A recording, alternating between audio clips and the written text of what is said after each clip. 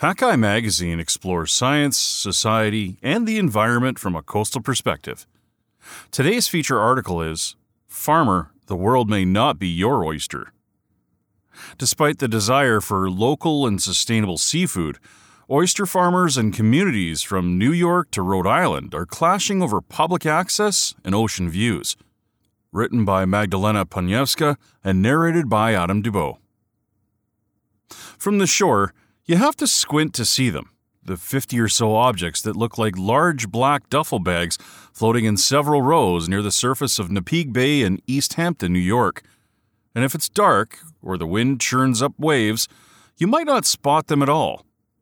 To get a better look from the beach, you really need binoculars, which is what Adam Younis uses when he wants to do a visual check of these bobbling floats marking his oyster farm. But on most days, he putters his small boat 805 meters offshore to the site, easily navigating the 9-meter channels between the rows to check on the cages suspended just below the water surface. Within each cage, hundreds of oysters fatten up until their salty, soft inner bodies are big enough to be served at seaside restaurants and galas and probably aboard the yachts that occasionally sail by.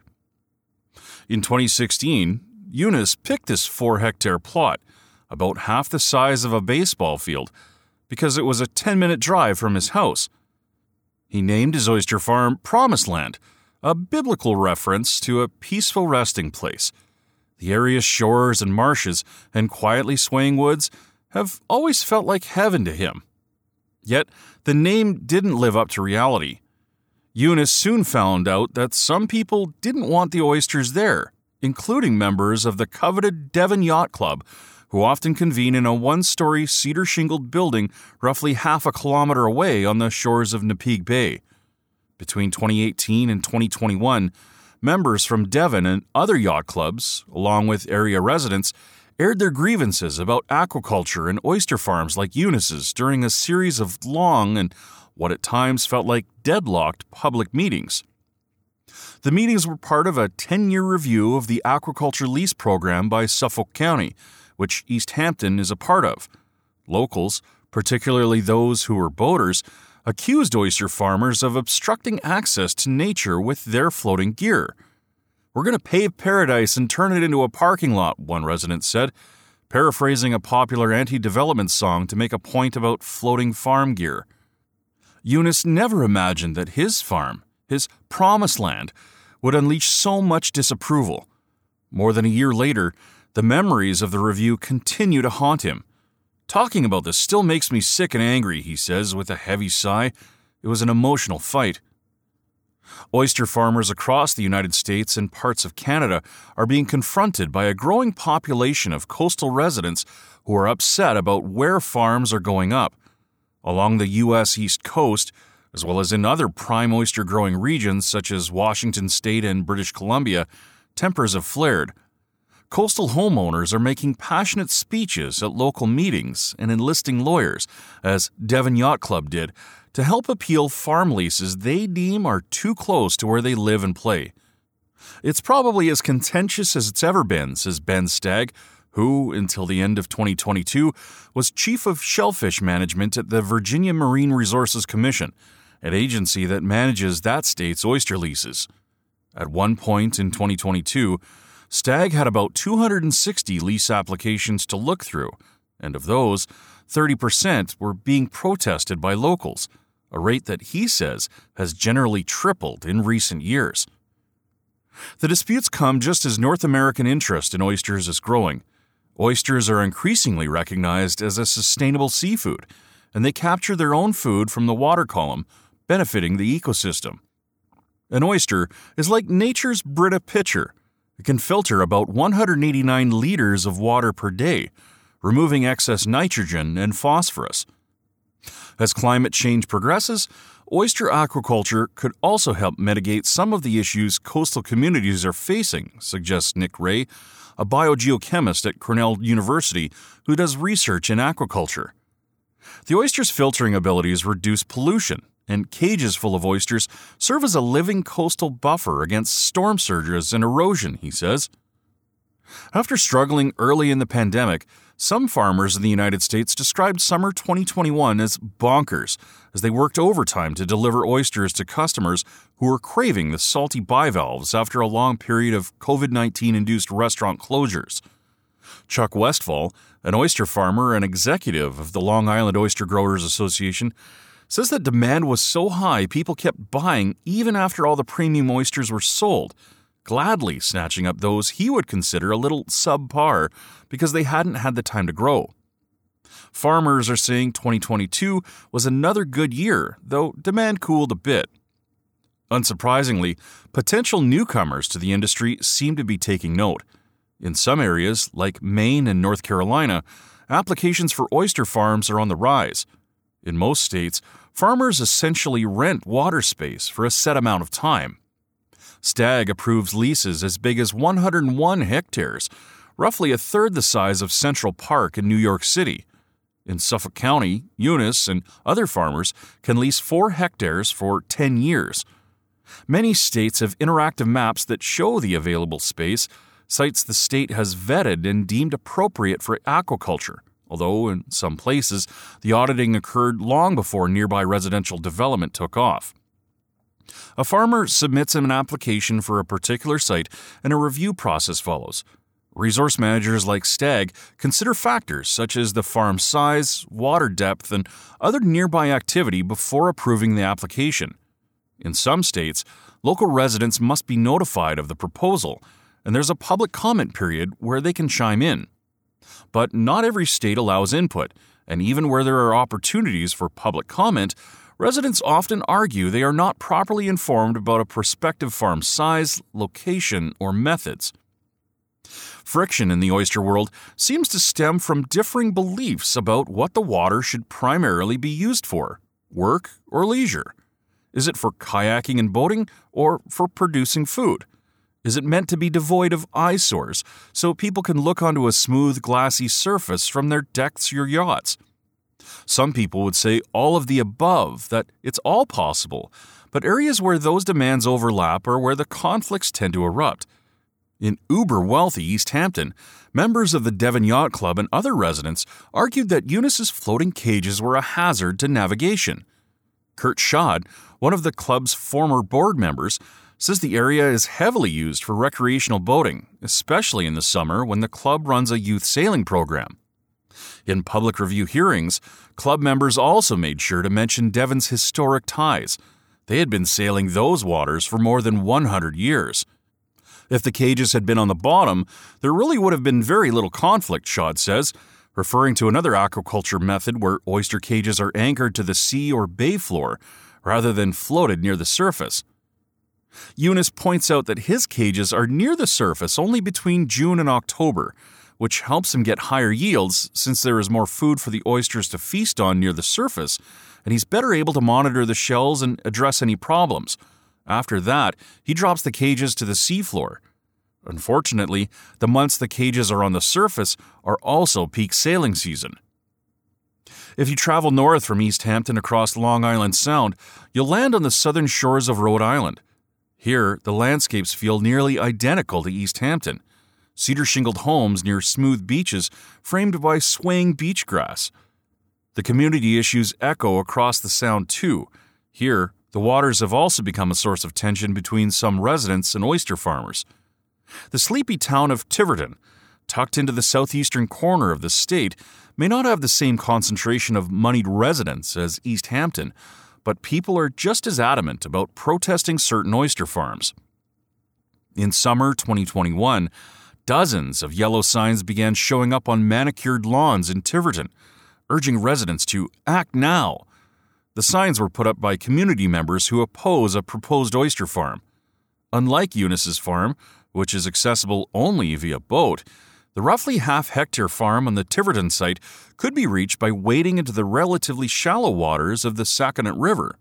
Brothers John and Patrick Bowen, the two farmers behind the proposed site, were attracted by the alternative to running a boat to a location farther offshore, and also noted the site wasn't great for swimming or kayaking.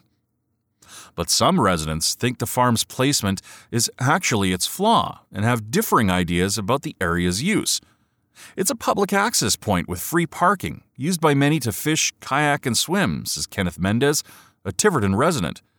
He equates the operation's location to putting an organic farm in the middle of a public baseball field. I think most people would say, no, we're not okay with that, he says. There are other areas to farm, and this area is valued and has social good and impact for all those who use it. In both coastal communities, residents voice concerns that oyster farms would be privatizing and profiting from space that has always been public. Farmers think these space concerns are overblown. Kayakers and small boats would be able to easily navigate through our lease area, the Bowen brothers explained by email. Our proposal will not prevent anyone from fishing. All proposed gear will be subtidal, not visible above the waterline, except for mandatory corner marker buoys. Because his site is 805 meters offshore, Eunice believes boats have more than enough room to go around the farm. And they do it every day. Sometimes they even go through my site, he says.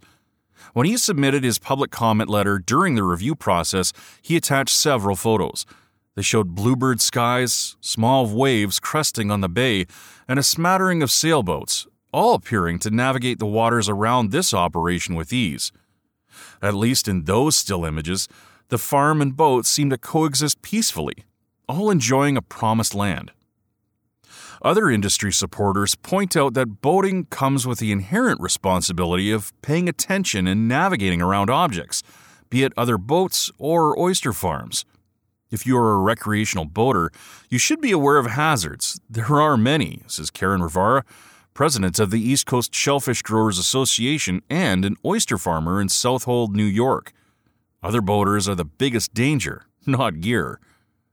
On the briny, unsettled surface, these disagreements can sometimes look like a class rift, a clash between the working class and coastal elites, between people who make their living in the water and those whose work has afforded them the opportunity to purchase properties like second homes on the water.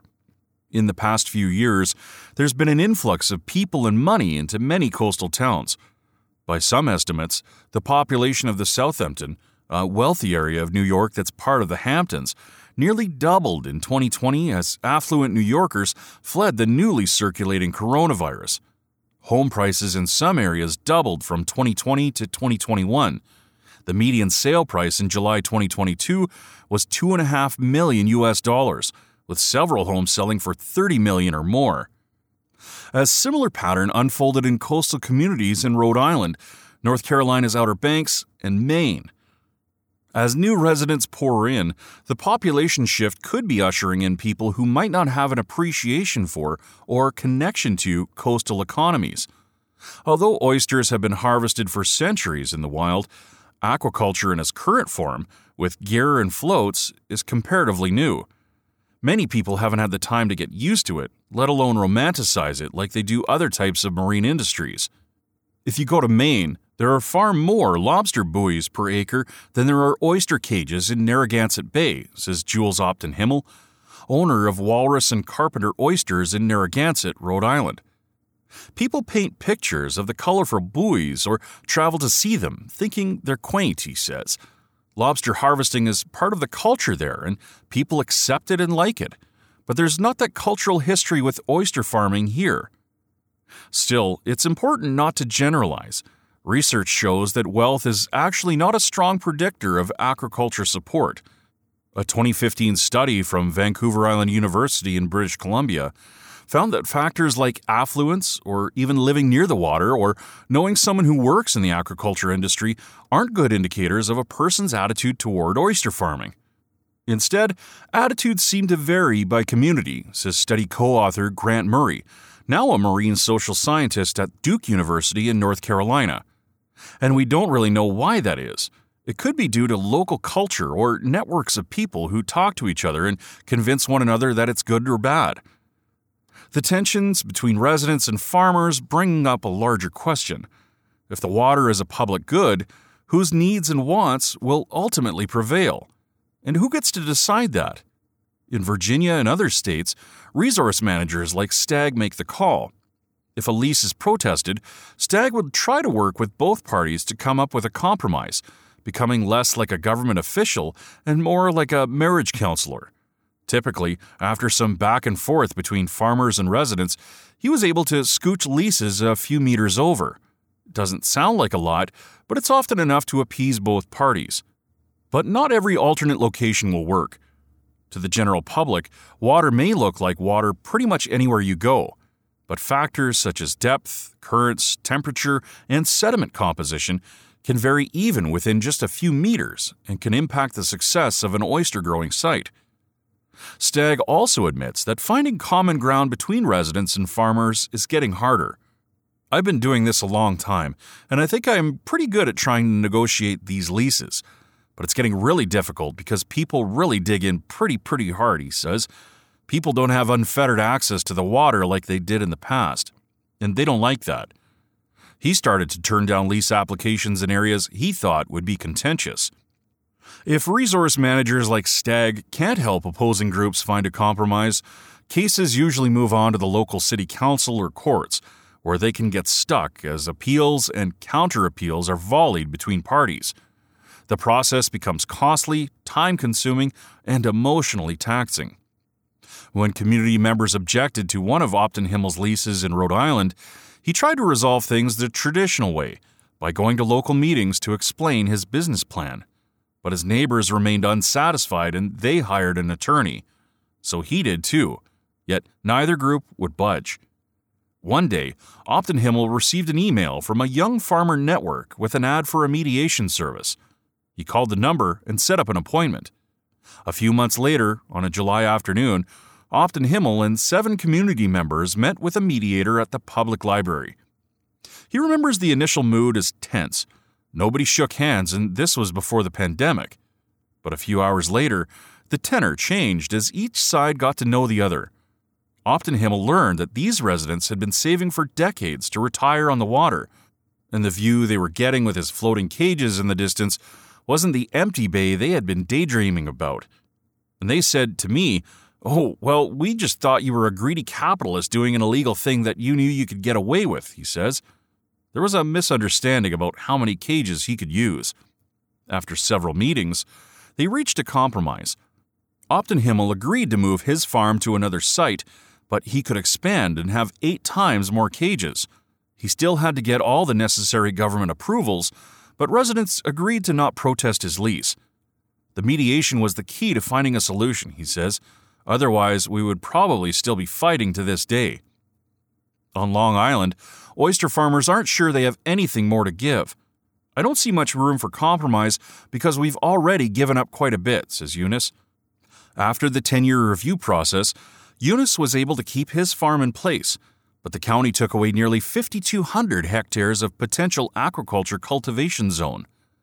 Those are economic opportunities and aquaculture opportunities for the future of Suffolk County that are gone, he says, adding that he's heard that the exhausting review process has deterred others from setting up new farms. States have been looking for ways to get ahead of the conflict. Instead of leasing out smaller parcels of water in increasingly developed areas, some states, like North Carolina, are considering designating aquaculture zones in more remote areas, say 50 or 100 hectares of water subdivided into several farms. While this idea could mitigate conflicts between neighbors, Marie says that there are risks to lumping everyone together. Storms and water quality issues, for example, could destroy entire oyster yields, and there's no guarantee that those remote shorelines won't eventually become desired by people looking for their own slice of coastal paradise, the next promised land. In Tiverton, Mendes, an opponent of the current location of the Bowen Farm, supports something relatively more modest, that oysters farms be placed at least 305 meters from the shore. Similar efforts have been successful in places like New Zealand, which requires a much more significant 5-kilometer buffer between the coast and aquaculture farms. Of course, this solution means that farmers are burning more fuel to get to their sites. But even that cushion may not appease dissenters. In Suffolk County, Eunice and other farmers are already required to be at least 305 meters offshore, and that regulation clearly hasn't been enough to dodge conflict. As coastal communities continue to squeeze in more people, more yachts, and more recreation, states might have to revisit current aquaculture programs to see what's viable now. Farmers and residents may find that compromise is easier when they channel the creatures they're fighting over, not by hardening their shells, but instead by softening their stances about what can and can't be done on the water so that they see each other as neighbors who can coexist rather than opponents. Oysters can be an important protein for the future and a buffer against some climate change impacts only if society can balance competing interests. Find more coastal news and stories from Hakai Magazine on our website at www.hakaimagazine.com. All of our feature stories are part of the Hakai Magazine Audio Edition podcast, which you can subscribe to through your favorite podcast app. If you've enjoyed this podcast, feel free to share it with your friends, and don't forget to like, comment, and follow us on Facebook and Twitter.